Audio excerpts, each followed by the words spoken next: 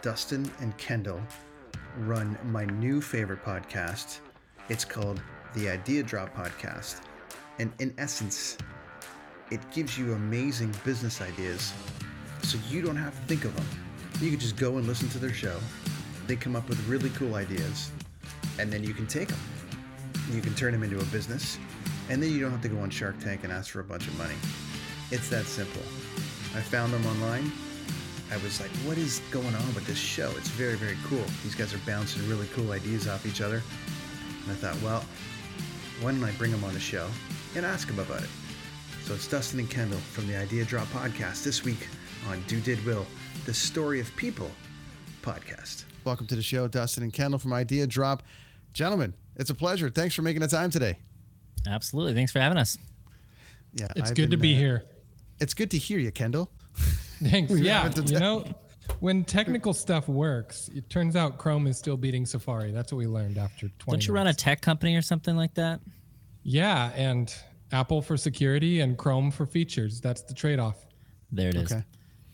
I found you guys, like all of us do in this world of the internet. I was scrolling, and this content started coming on board of these guys in a room talking about cool ideas.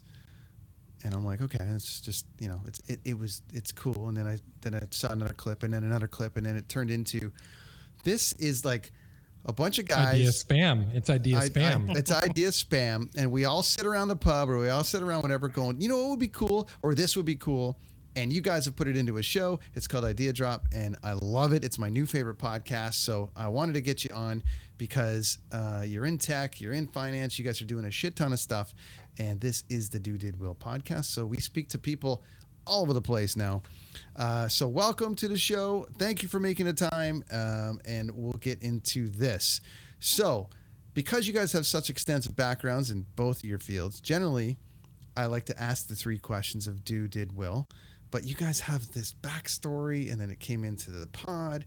So I want to branch out a little bit here. I'm going to ask you guys, what do you do? What do we do now? What do you do? Which obviously you've got the podcast, but then there's other stuff surrounding it that brought you together. So gentlemen, welcome to the show. What do you do? So I'll take a stab first. So I run a venture community is what we call it. It's a network of companies that we own. Right now we own 50% or 100% of each one.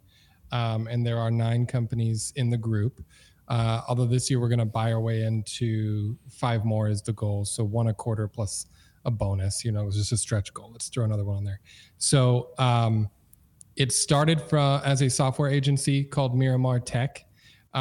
We built high-end apps. We built some big fancy logistics systems for $1 billion supply chain company pre-COVID. And that helped us finance a lot of the other things that we got into.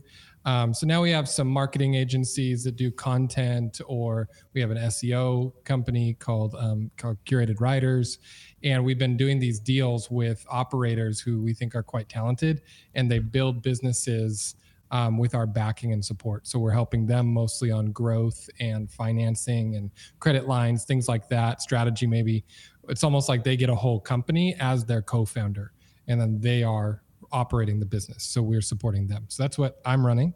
And then Dustin does a whole collection of different things. I will plug before Dustin goes, I also operate a family of 7. So that's an interesting thing.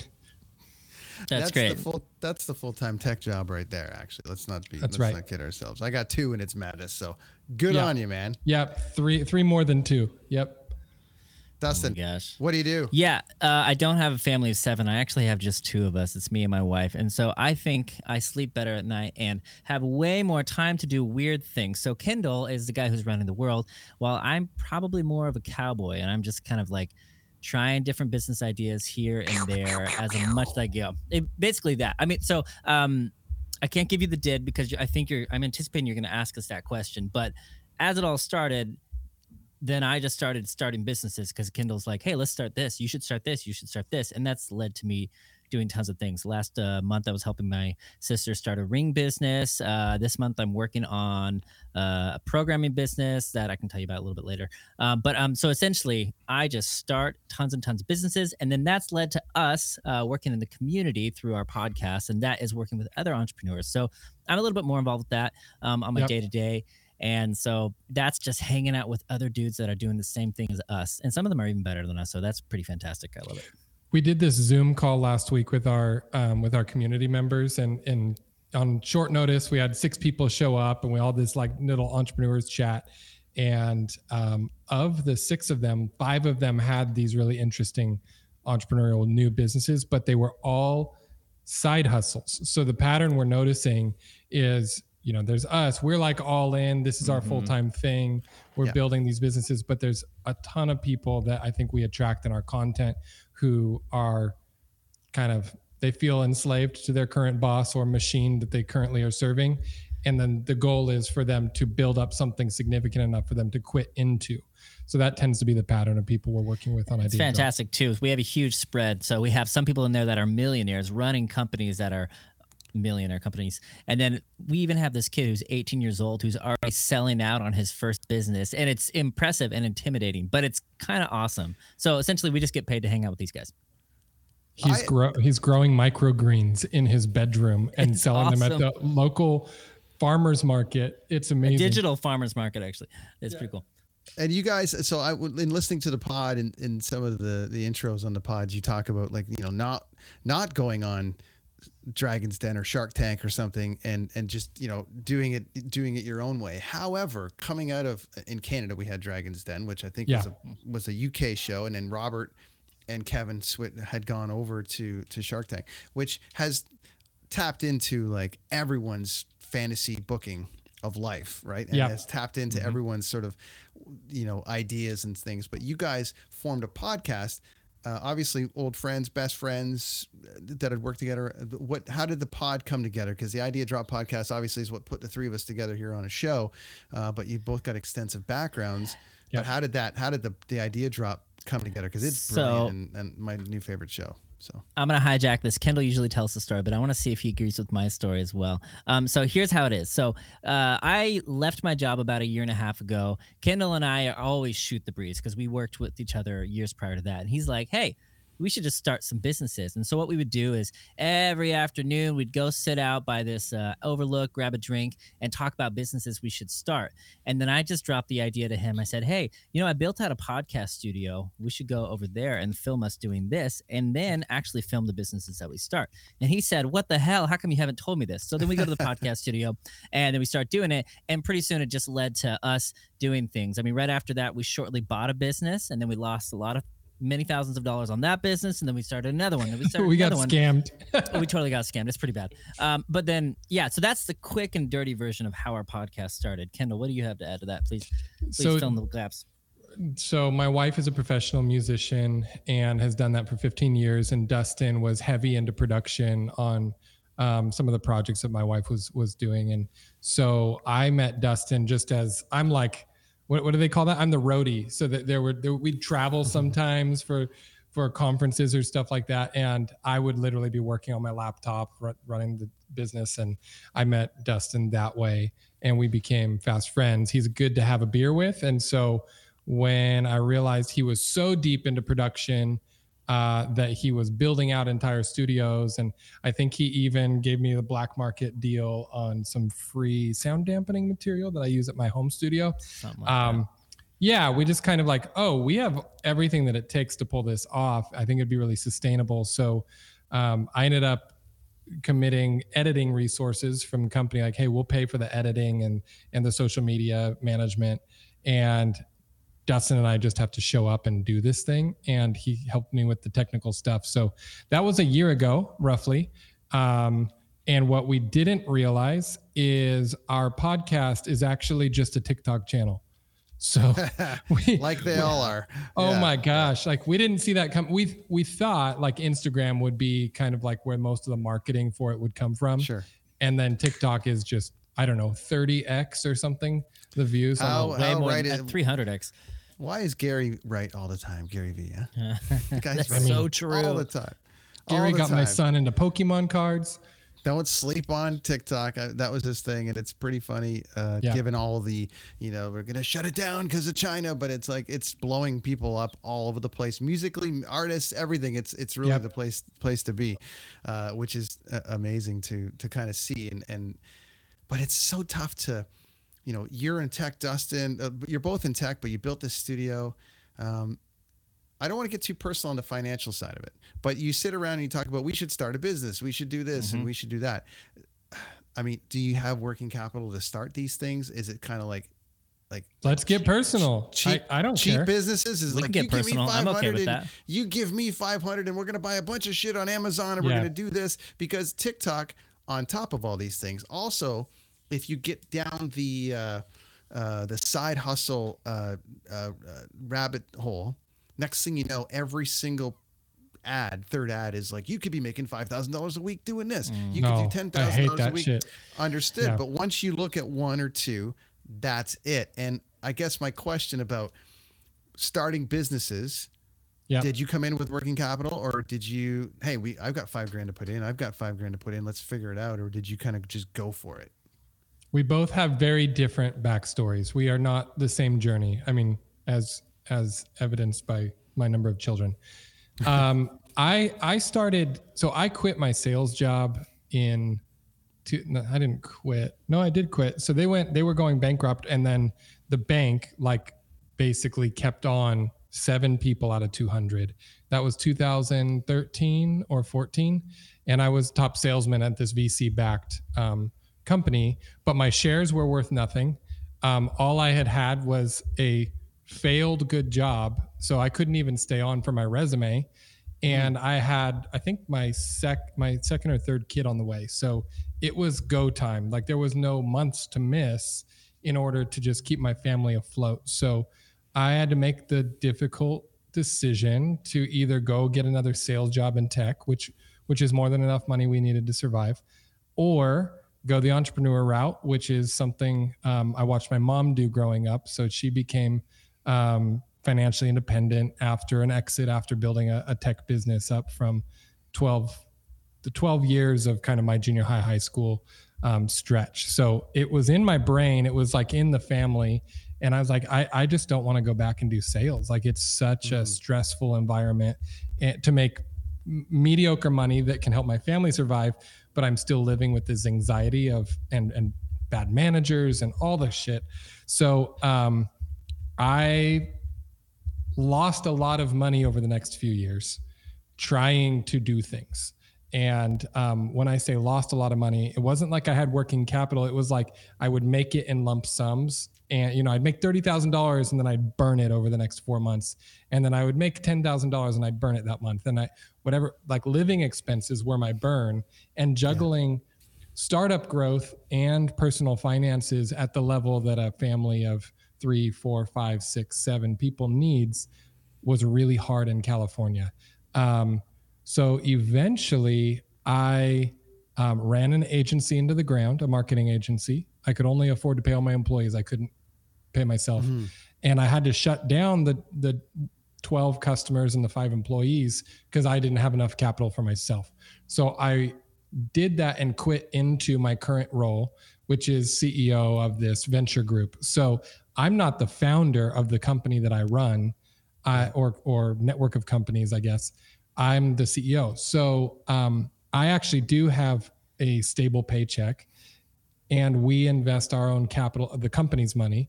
And I'm a minority shareholder in the group. So the founder has the majority. He's an old friend of mine. He actually was my developer in my very first startup that I attempted. So I paid him $30,000 to make me an app back when I was a salesman. And he went on to start his own business, and it worked. He got it to its first $1 million in revenue. And it was pretty profitable on margins, and that gave us the working capital to grow from there. So COVID gave us some money in, like, we had down quarters, and COVID gave us some money because of the government programs to then diversify our business and put those into other smaller businesses that we could make this group out of. That's my story. Yeah. So my story is entirely different. he's doing it probably all the right ways. I had to go Right. completely different way. So when I started, I think I had about $40,000 in my bank account, and so that's what a lot of people would consider a lot of money. It's not a lot of money if you want to live life and You wanna have pay a rent. bit of security. Sure. And start a business. And so I went bootstrapping all the way. So I would look for any type of cheap arbitrage. So you look at a ring, you're like, oh, this is a silver ring. I could buy that silver ring for $10, sell it for $90. Sweet. If I do that 10 times, that's pretty good money right there. So that's how I would generally think of things in terms of margin like that. The only business that I've done with capital so far is with Kindle on this idea drop. And he's been so kind to work with me on that.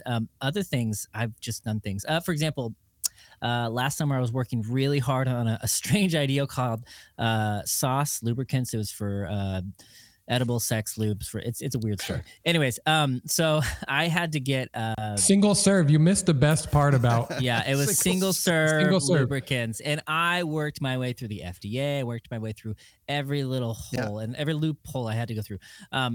The only problem was I didn't have it cost about $50,000 to start it off. And so I just started knocking on doors of wealthier people and angel investors that I knew just to get that going. But that eventually just kind of flatlined a little bit. But no, mine's more about the bootstrapping and the arbitrage on that side of it. What do you think? Okay, so these to that point, and Gary, obviously we talk about Gary Vee, but he's making millions of dollars just doing yard sales and all this kind of shit, and it gets it in everyone's brain that anything's possible to do this thing. As you've got smart investments, not smart investments, but the oddest kind of investments that do crazy things, especially during COVID. People made a ton of money. But what do you think of these things that come on TikTok about side hustle? Do they have any weight? Because I actually physically reached out to one of them as a gag and been like, really? Because I see 100 million of you, like I see 100 of you every day on this thing. Are you all making $100,000 a year on the side hustle? And she came back and she's like, oh yeah, I'm killing it. And I'm like, okay. Then why are you making the video? Yeah, you're not. Yeah, right. It was just a very interesting thing. So in your opinion, and then we'll move on, but in your opinion on these things, is there any weight to those, or would you direct people away from it, or use portions of that to maybe portions? Yeah. So most of those are started by somebody who is a better teacher than they are a operator of a business. Sure. So that's why you're seeing them, is because the algorithm's favoring them, because they're getting engagement, and they might be better at communicating these concepts than actually executing. It's really hard to know which ones were successful and which ones weren't. But in general, the pattern is they went and made $100,000, or they made $1 million, or they made $7 million. And then they don't talk about profit. They talk about revenues when they say I made $7 million on XYZ Amazon FBA business. You're like, well, yeah, but did it cost you 7.3 to like make the 7 of revenue? So actually, are you just in $300,000 of like high interest loan debt, and now you can't sustain the business, so you turn to content to convince me to go into that business? So that's where I think the real iceberg is. A lot of those aren't telling you net what you get to keep. They're pretending that made is profit, not revenue. So however, I think if you would to absorb the free stuff, I'm a big fan of pay for your education, like go pay for the courses or whatever that you actually are going to execute against, but go absorb the free stuff to know what your options are. And I think that's where Idea Drop like kind of lives, is we're like, okay, look, ideas are a dime a dozen, but if you don't know what you don't know, then all you need, and this is why people watch Shark Tank, right? They don't watch it for Kevin O'Leary or Robert. Like, they watch it because it gets their creative juices going, that people tend to apply it to themselves. Like, I wonder if I should just get a cheap plastic doodad from China and then go try to make a brand out of it. Scrub Daddy just did like, I think it's $300 million of sales now. It's all possible, but I don't think you should take most of what you hear at face value. Just ask yourself what their incentives are, and that's it. Yeah. Yeah. Actually, let me touch one thing into there. No, go ahead, Dustin. Yeah, I hate to say it. This sounds really harsh, but I kind of feel like it's the multi-level marketing of our era, right? So our parents had MonaV, our parents had Cutco, all that kind of stuff. Avon, yeah, all that stuff. And I'll be honest, you can probably make good money doing that stuff, but do you want to? Because you're just going to alienate your friends, and that's what people are going to know you as the schmuck who's trying to push a product. And I just don't want to be that guy. So maybe you can, but I ain't doing it. SNL just did a great thing. I think it was on Thanksgiving or Christmas. They do their annual, like, Christmas time or whatever. And it, there's always the uncle that does this or this. And then there's always the guy that comes in talking Bitcoin or talking this or that. Yeah. And by the end of the spiel at dinner, everyone's bringing their wallet out and giving them money, and then they all go. Oh my It's gosh. just funny. That's so funny. So my favorite type of hey, you can do this business and actually pull it off is Dustin's journey. So Dustin will make loads of money per hour to go into high-end production shoots, gigs. One season, the firefighters, what was it, Dustin? It was like streaming for the government on the wildfires in California. Yeah, crazy, weird spot that people would not normally think there's business there. But yeah. So I like the way that he takes like that gig work and he fetches a high hourly rate, and he doesn't sell all his hours. So he's not like, I actually work more than full-time running this thing I'm running. So that doesn't leave me with side hustle time to go do something that I 100% own in my name.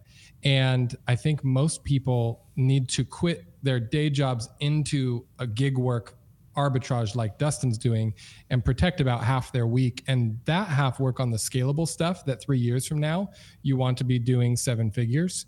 But for the next 3 years, commit yourself to how do I make 80 grand or whatever I need to live off of in 20 hours a week. Like, just solve for that one problem with your skill set and don't believe the hype of like, this is all you got to do to whatever, to make $1 million or 100K a year or that type of stuff. Have you guys read The Happiness Equation? No, it's on my list. Is it actually good? Have you read it? No, it's really great because they break down, who's ultimately who's the happiest. And I'll get into when we get into ideas. I've got one in particular, but I spend a lot of my time. I travel the world for work. It's my dream job. It's all the rest of it. But I, missed a lot of rents and slept on couches for that gig. Yeah. What do you do? I run concerts for a living. So you run concerts. I run concerts for a living. So I travel with bands all over the world and run the whole thing. So I oversee like a tour cycle of an artist over the course of 2 years. I kind of look over, all their things. It's kind of complicated, but when you go to a show and you sit and you watch the band, everything that led up to that and after we leave kind of falls into my lap. So you're the guy. Okay. Dustin knows a lot about that world. I'm surrounded by the guys and the girls, but in the process, they do call me sometimes for info. Hey, what do I do for? But you put out the fires. Yeah. So in the Happiness Equation, they talk about like the executive that makes say 500 grand a year on Wall Street that is working 120 hours a week, and then you've got someone that maybe a regional manager of the Gap that runs 7 stores making about 125, working a little bit less, and then you've got the school teacher making 45 grand a year but gets 5 months off a year. That's right. So where's the value? Well, to me, the value is in the school teacher because you can time's the only thing you don't get back. To me, I'm a proponent of time. That's okay. That's good. There's a slippery scale to that though, because if you measure wealth and leisure time, which is how economics are built, then the homeless person is the most wealthy person on earth, and so you have to include quality of leisure time. Because I can have unlimited hours in hell, and I would rather be dead in heaven. You know what I mean? I understand what you're saying from that side of it. I think it's just like I speak to, and I'm sure you guys speak to dreamers, but also people that are miserable in their job. And it's if there's just one little adjustment, I have a friend of mine that was miserable in a job, left that job and got the greatest gig, one of the greatest gigs ever, that gives him a 4-day on, 4-day off schedule that he can bank a series of 4s together to get 16 and 20 days off in a row. And I'm like, but he still gets paid great. And it's like, that is time. Time is the highest commodity in the world to me, and you don't get it back. So anyways, off topic a little bit, but I definitely recommend reading that book because it definitely breaks down the equation of happiness. So, okay, gentlemen. So you touched on it a little bit. This is more about the podcast side of things now. The Idea Drop podcast. How did you do it? How did it come together ultimately? And the basic premise of the show. Kendall, you want to do it or? So the podcast, so Idea Drop, the thought behind it was, hey, let's build an audience that's worth actually having as our network, right? So what is it? Who do we want to do business with and do life with? How do we make that sustainable and worth doing? Back to your happiness comments, you know? And so we're like, well, entrepreneurs of a certain kind, people who are actually executing, right? We kind of want to avoid the wantrepreneurs and go like, no, these are the people doing this stuff. And how do we support them in a way that also has its own self-sustaining marketing method? My daughter's going to walk in here. Awesome. The One new star of the show. That's yep. hilarious. Hi, Sophie. So here, let's all wave to Sophie. Oh, she's out. Yeah. Hi, Sophie. Hi, Sophie. One of my team members called her away. So the premise was, I think we can make some content that both self-markets, which is why you saw us on TikTok, right? Because like it's self-marketing material, basically. We don't have to do ad spend to get the material to grow. But it also tends to attract people that we could do other businesses with. And Dustin and I are both interested in that, and they would all look different. And over time, I think where we're going to take this is we'll just have a bigger network of businesses, and we'll each have pieces of equity, and some will fail and some will work. And we learn every time we do something. So we tend to get better the longer we do this.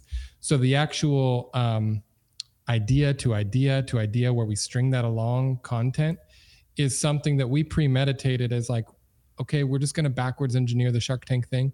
We're just going to go, why do people like it? And it's because it opens you up to concrete possibilities.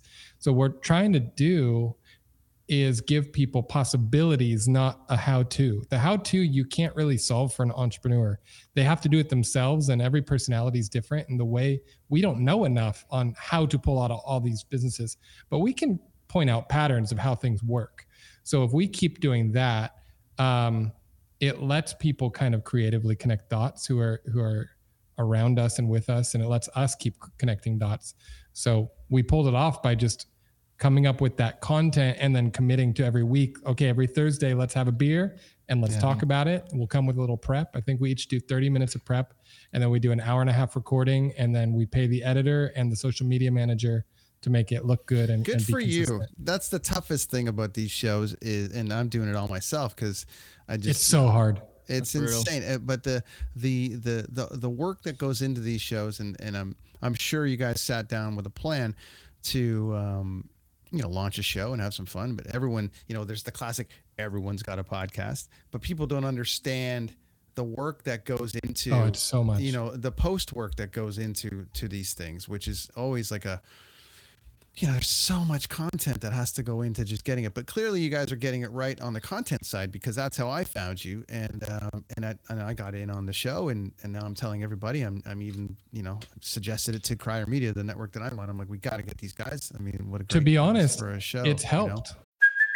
Hey, it's Kaylee Cuoco for Priceline. Ready to go to your happy place for a happy price? Well, why didn't you say so? Just download the Priceline app right now and save up to 60% on hotels. So whether it's Cousin Kevin's Kazoo Concert in Kansas City, go Kevin, or Becky's Bachelorette Bash in Bermuda, you never have to miss a trip ever again. So download the Priceline app today. Your savings are waiting. Go to your happy place for a happy price. Go to your happy price, Priceline. Like, it's helped our business networking. So like Dustin's going to have access to investors that he wouldn't have because of the show, because he can point to social proof of like, look, I'm not an idiot. People like me. Some of the businesses that I'm talking about are sound. Other people are affirming it. I'm getting access to people who would run businesses with our group. So both of those things are already working. I don't even think we're that big yet. So it's cool to like look at our growth charts and go, hey, I think if we just stay consistent without anything crazy, there's just a demand for this. We found, product market fit, but podcasts themselves without the video, without the social presence, they don't grow. Like there's no inherent way where at least they don't grow exponentially well. You have to. I think crime does, because people like to listen to crime, but they don't watch. I think the crime ones do. Or crime and comedy, right? Those are the two. Comedy. They hide their numbers. Like, how do they monetize? They don't, like, relative to the cost of producing it. I think it's a bad business to be in. Podcasting? I just don't think that it pays the bills. Let me go reclip that step. Yeah. so sorry. I was playing poker in our conference room with some business owners, and one of them is he used to run political campaigns, and he helped the governor of Kansas win the election one year or whatever, and then took his network from that and turned it into a political podcast. And the podcast is growing. It's bigger than our podcast, but his social media presence is tiny. And he still is like, I'm upside down on my editing costs and my production costs. And he's significantly bigger than our podcast is. But it really comes down to you can build an audience. How do you make sure you sustainably get some monetary value from that audience so that you can keep reinvesting into your content? That's why Mr. Beast is huge, because he basically takes the principle of, why would I take my money out? I'm just going to keep the money that brands pay me and put it back into the next video. It's all he does obsessively. No, it's amazing. It's amazing to watch. And and it's the space is old, but brand new. To me, it's it's been, it kind of came in and everyone was it's been renovated, cool.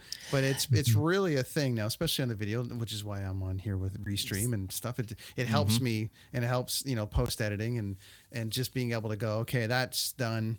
I think I can pull a little bit of stuff in and do, a little bit of post and then kind of move on. Given my schedule, it's a little bit tough. I don't have access to the social media manager stuff, so it's a bit of a slog.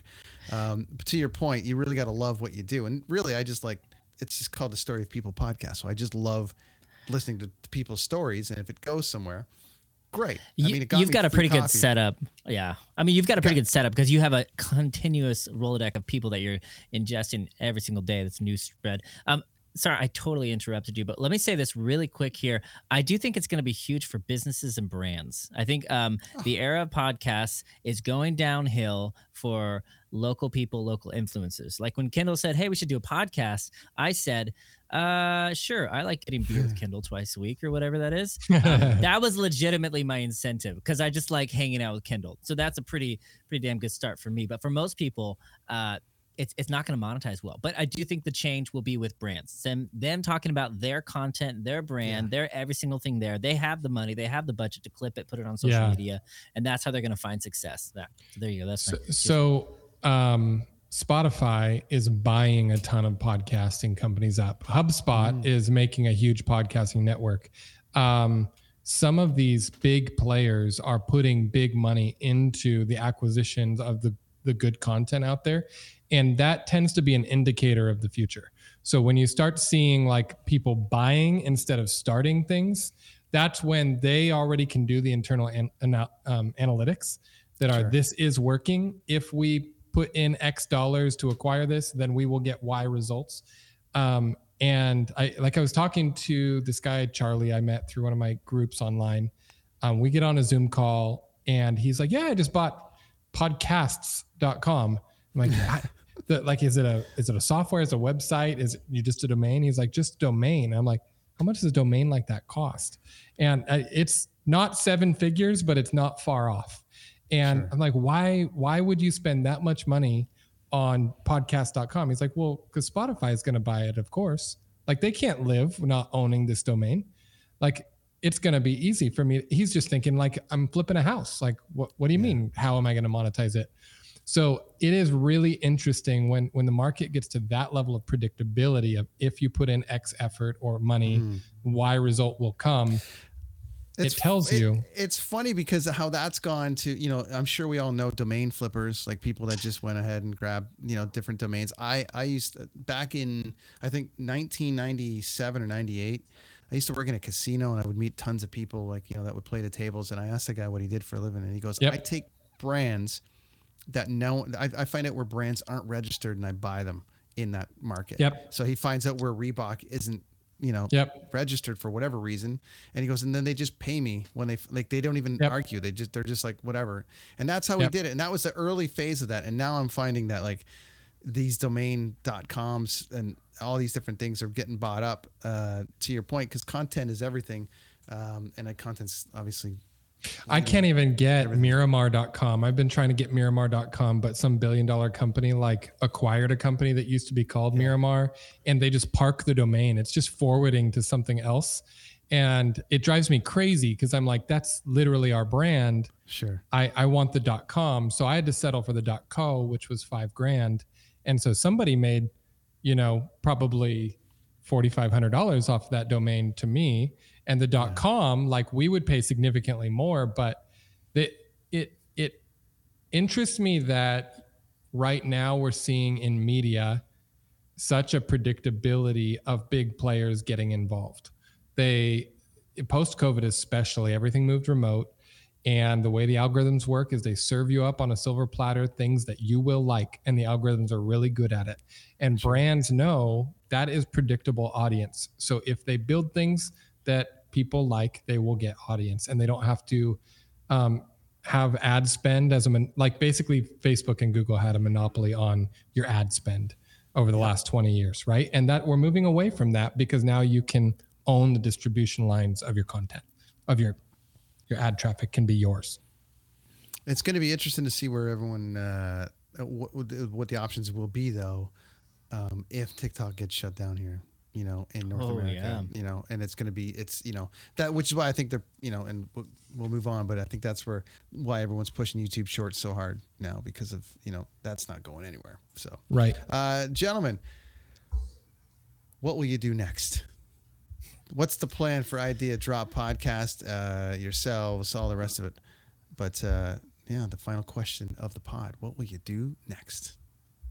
Okay, so for the podcast, very short, we're going to keep on going. We're going to keep on making more content. And we have a few branches that we're kind of exploring, like how should we go? One side that we know we want to keep on going is we have a community of people who are building. We just want to keep on growing that because it's fun to hang out with people who are doing stuff, kind of like we are doing stuff.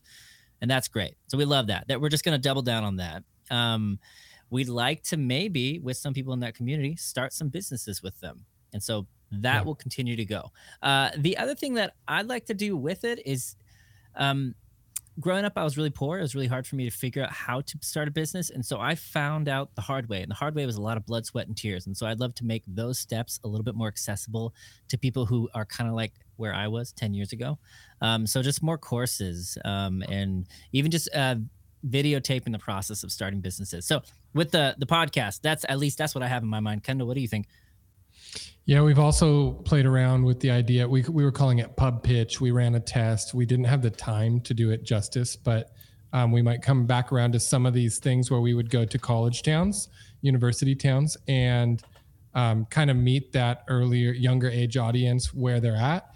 And they're asking themselves a question like, do I really want to get this degree and then go get this, $100K job and work the 60 hours, or in private equity, 120 hours, whatever it's required to do that? Or do I want to do something more creative and bet on myself? It's a really hard decision to make. And so we've talked a lot about taking our stories and the stories of other business builders to that scene.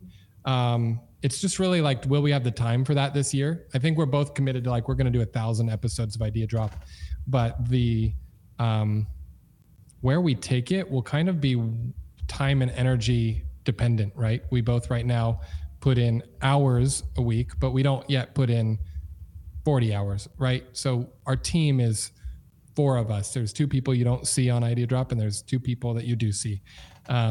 So if our team gets bigger, we can do a lot more, and that'll be dependent on funding. So if the community gets to a big enough size, like we charge people $37 a quarter to be in that community. And that's the only way right now, because we refuse to take on ads so far, that we've brought in any revenue. And it feels like this very reasonable thing. It kind of holds a no spam, people join the community. Sure. But it's only $37 every 3 months. So it's not hard for people to afford if they actually find value in it. But then for us, it actually gives us the money that we need for editing, and it gives us the money we need for administration and behind the scenes stuff, so we can keep building confidently. That's great. It's a great show, an amazing premise. My favorite new podcast, as I mentioned, I just did a bunch of flights from the Middle East and Africa, and it kept me company. So thank you for that. Good. I haven't seen your Apple review come through yet, Brenton. No, well, you know what? Sorry, I haven't done that, and I keep. I'm so guilty of this. I actually, all the things like, subscribe, 5 stars. Yeah, I don't do any of it either. Do the whole thing. I did that when I first started the Brenton on Tour podcast, 100 episodes ago, and then I was like,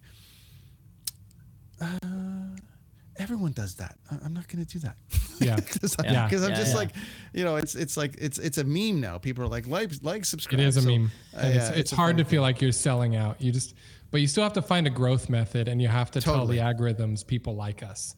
So yeah, and I've got a good, there's somebody on the network that I'm on that's builds pods and builds networks for a living, and he's been great. So he's guiding us there, and he's getting us to a good spot. Crier Media, good job, Crier Media. But guys like you making time for me is going to help grow it, which is awesome, and I appreciate it. So I want to leave with some ideas.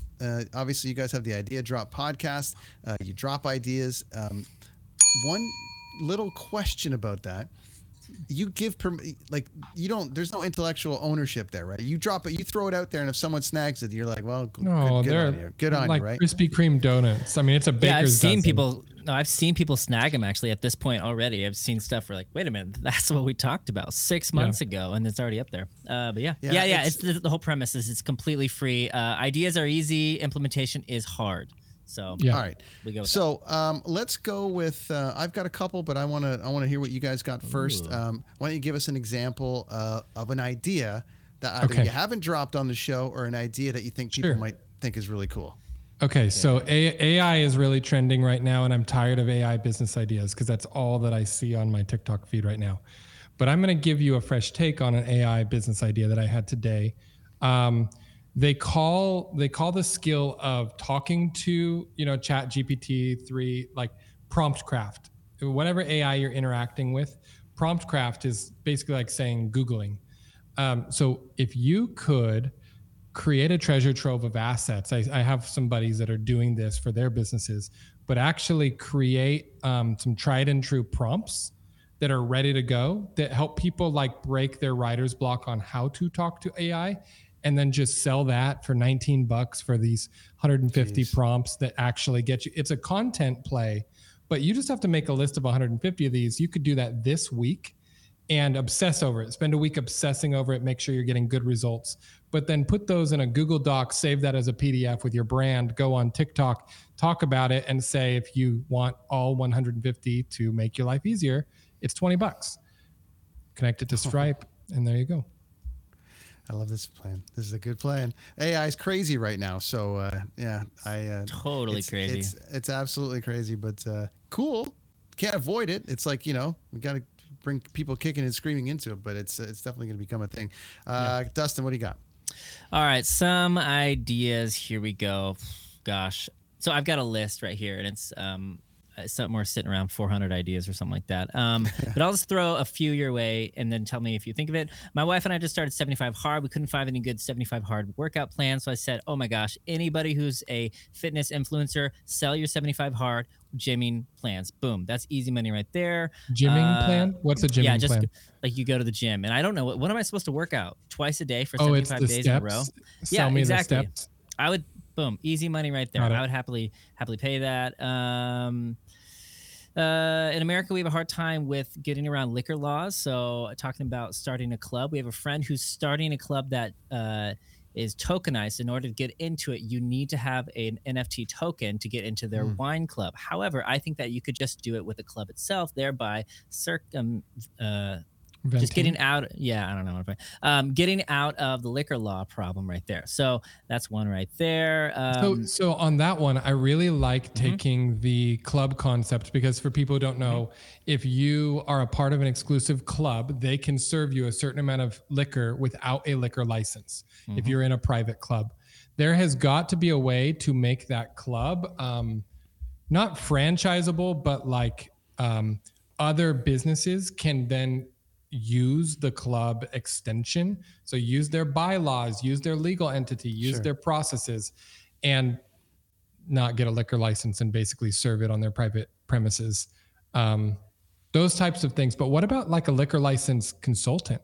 Like every time I've wanted to get into a business that requires liquor, I don't know who to call. Like if you're $200 an hour and you're the consultant that actually knows California laws for this, it's like a lawyer. There's got to be something. Like I know a buddy of mine just opened a place in Vegas, and he had a guy kind of show up and it'd be like, you got to do this and you got to do that, and you know, and that. So they must exist. But yes, to your point, they must exist. So to start the business, though, to make that feel accessible to people, like you can go read and obsess over laws, and then run ads on Google for yourself as a liquor license consultant, right? That's good. Oh, I have one. You travel a lot. I want to see what you think. I've been trying to push this idea, and I want to see if anybody thinks this is a good one. It's location-based Twitter. So if you go to a location, you can see the conversation that is happening there or has happened right there in a certain amount of time. So you don't know what the conversation is until you get to X location. Like at the venue. At the venue. So 20 days ago at this venue, somebody said this, or it's just always updating real time wherever the location is. Interesting. What do you think about that? Well, I mean, it depends on how big of a Twitter head you are. I mean, I guess that's part of it, but I like it. No, I mean, anything real time, old time, you know, I think it's a good idea. So, especially when you're, you know, I talk to 1 million people a day on these gigs, so it's cool to, and I ask a lot of questions. You know, I'm just in South Africa, and it's like, tell me about this, tell me about this, tell me about this. So it'd be great to have a bit of a. I just don't like those businesses that require a bunch of risky capital, and you have to like convince millions of people to use it. Right. That's exactly it. Exactly it. Do you have any, like, you're in the entertainment industry? Are there any? Yes. Like I've got two. Okay. Oh, I've got one here that I want to, okay. They kind of go together a little bit. No, they don't actually. Let me go. Okay. So in our world, when bands play live, you know, they can submit their set lists and they get, you know, PRS, they get performing rights stuff from like ASCAP, BMI. I'm sure you know a little bit about that. That's how they get paid. The controversy around Spotify not paying artists enough, or YouTube, like how are they monetizing it, et cetera, streaming. So I think I would love a program for these artists, and it can be even movies and actors and all the rest of it. I think it would be really beneficial to all involved if there was an instant payment for a stream or a live performance. So the second you get off the stage, it's like you're not waiting 8 months to determine whether you just played Cape Town, South Africa, or LA. The second you got off stage, it's already registered, and the $9 is already in your account. Yeah. And the reason I say this is because most of the artists have to wait forever, and then they got to do a full and they can't cash flow it, and they can't do this and they do that. Whereas if they actually got credit for the songs they just played live, what else? And it's happening a bit on NFT form, like artists are getting some of that ownership back. But the idea is like the second that song is played on the radio, you get paid for it. Yeah, so I think you can track your earnings in real time. You can track something in real time. And then on YouTube, for instance, hey, you just played the video. I don't know who your favorite band is. Well, let's just say Metallica just made $1.09 for you playing this video. Of which 19 cents of that they decided. This is a good idea. Charity. You know, yeah, if you had enough capital, you could actually start this up and just charge the middleman fee. Say, hey, you keep 1% of all of it, and then everybody, you can choose. Do you want to make your money 8 months later, or do you want to make it now? Totally. And a lot of there's PRS companies that will track it, and they will go after, you know, BMI they'll go after the label afterwards. Or they'll go after ASCAP or SOCAN or any of these afterwards, saying you are our client. This, but I think if an algorithm or something was built that was like, we just did 110 shows, we got paid after every single show, it instantly went into our account. And Spotify, we had 150,000 streams today, we got paid on that today. I think you would see it's powerful. It's a powerful thing. So I want to clarify. This is to summarize what you guys are saying. You guys just said two different things, but there's your concept, Dustin, of being the middleman and giving them an option to get paid out instantly. Are you saying like you would go make the partnerships with the usual suspects that normally pay out the royalties and the licensing, and they would keep extra fees, kind of like Square Cash or Apple Cash. If you like transfer the money now, that it's a 1% fee or a 2% fee. Is that what you're saying? I don't know your industry to the degree that you do, but basically it's a bridge loan, right? You would think of it like that. Okay. The concept is interesting because they have to wait a long time to get paid on these things. Yeah. And you always hear the artists go, well, we had 5 billion streams and we made $907. I'm a how guy. So what I'm fascinated by what you guys just said is I can see how to actually pull off this business. Yeah. There's two different business approaches. One, Brenton, you're saying if you built the whole platform to get paid instantly, you might actually take market share from some of the big players. Now, that's going to be incredibly capital intensive and difficult. Sure. Doable though, if you're backed and you're the right person with industry experience to pull it off, that would take market share. But what Dustin, I think a riff off of what you're saying to like get paid out earlier, instead of doing a bridge loan method, if you just take that experience you have on like PayPal or Apple Pay or Cash or Venmo, where it's instant transfer to my checking account and you click that button, but it's at a loss, right? You pay them like 1.5% fee or something. Those fees add up so much. But human behavior is I want it right now. So I think if you made the middleman plugin just a tech for that to work, it would basically use NFT technology, right? It use blockchain.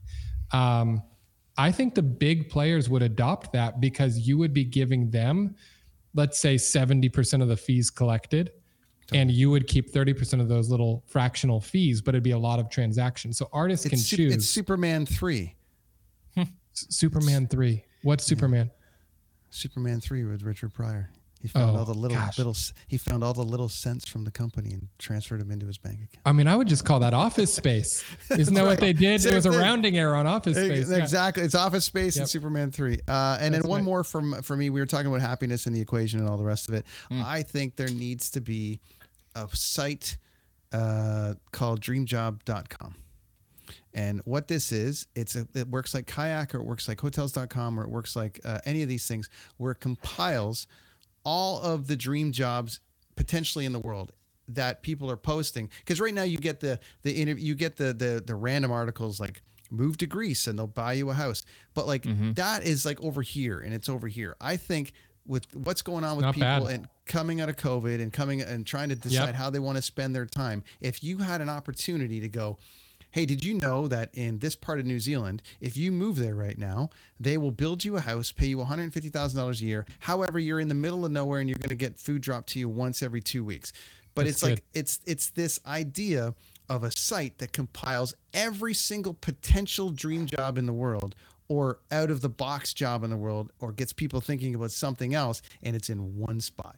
Now, it might exist in some kind of smaller form. The Kayak version of it doesn't exist. Not the Kayak version. The Kayak version of it. And then you would see, number one, just the traffic alone of people trying to search, your instant monetization of ad space is just like, we get 10 million people a day. We get 10 million people a day. So that, anyways, that's because I live in that space where I talk to people all the time about happiness, their dream jobs or whatever, or even something different. Because I'm 47. It's like I came through this moment of like, you're going to be a plumber, you're going to work at General Motors, you're going to be a police officer, a doctor, or this. No one told me that you could travel for work. No one told me that you could do this or that. Having that job of like, did you know that you can also do this? The $100 or $200 you would make on those affiliate placements, like per like person who actually goes through and starts talking and interviewing with HR at whatever company that was, like those stack up way more than ads. Ad fees are driven down to the bottom, but HR fees, when they're HR fees, like they're recruiting people and paying $20,000 headhunting fees to get the right candidate. They're willing to pay $150 for a good candidate just to interview. And that's how you make your money in those types of plays. That's why you guys are here.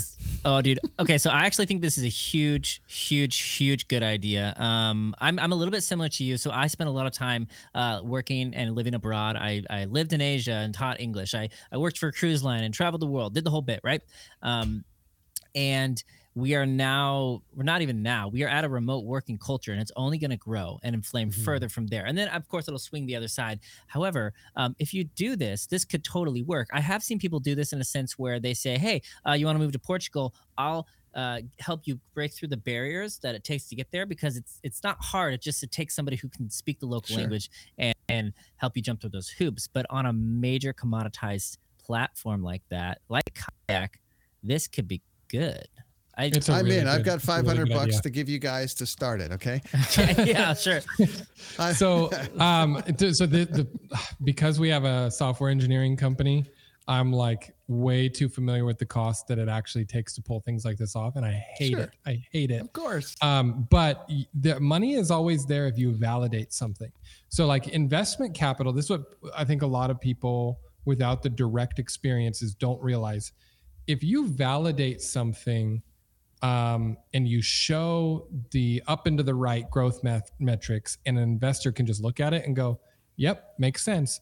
They will give you the capital for 10, 20, 30% of your business. If you are just going at an idea level and saying, I need the capital in order to build this, then you're going to beat your head against the wall finding an investor willing to take that level of risk.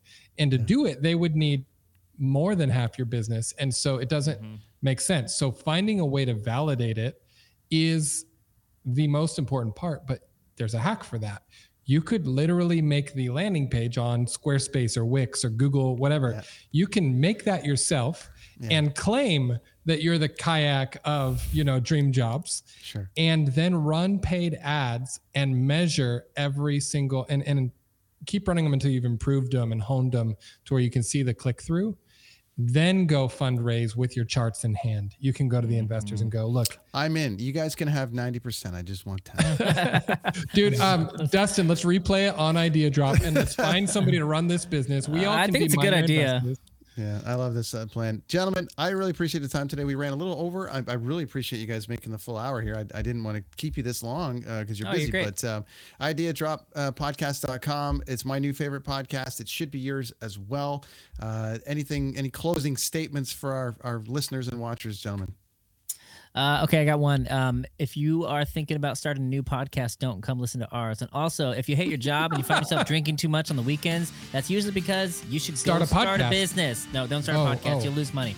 That's my spiel. And become more of an alcoholic. All right, it's a good show. Nice to meet you, Brenton. That's really great stuff, everybody. That's Do Did Will, the Story of People podcast for another week. Thanks to Dustin and Kendall from Idea Drop Podcast. As I mentioned, my new favorite. We'll see you next week, folks. What happens when we play outside? We become healthier, both mentally and physically. We become more creative and more focused. We connect with nature, each other, and ourselves. Let's Take This Outside, a new podcast hosted by me, Marianne Iveson, an aspiring outdoor athlete and nature lover. I speak to athletes, outdoor professionals, and scientists about their connection to nature, how it affects their performance, and everyday life. Let's Take This Outside, available on Apple Podcasts, Spotify, and Google Podcasts, and at letstakeThisOutside.ca. Come on a journey like no other, where you will discover many roads that will lead you to a happier, healthier, and more stress-free life. And the beauty is, you don't need any vacation time for this adventure. The journey will come to you. Join Avery Rich on your very own journey into yoga. Along the way, she will demystify yoga poses and guide you into a yoga posture or short sequence, all in less than 15 minutes. You have nothing to lose but stress. The Journey into Yoga podcast. It's not for people who like yoga, it's for people who don't like yoga. Follow or subscribe on Apple Podcasts, Spotify, Amazon Music, or at averyrich.com.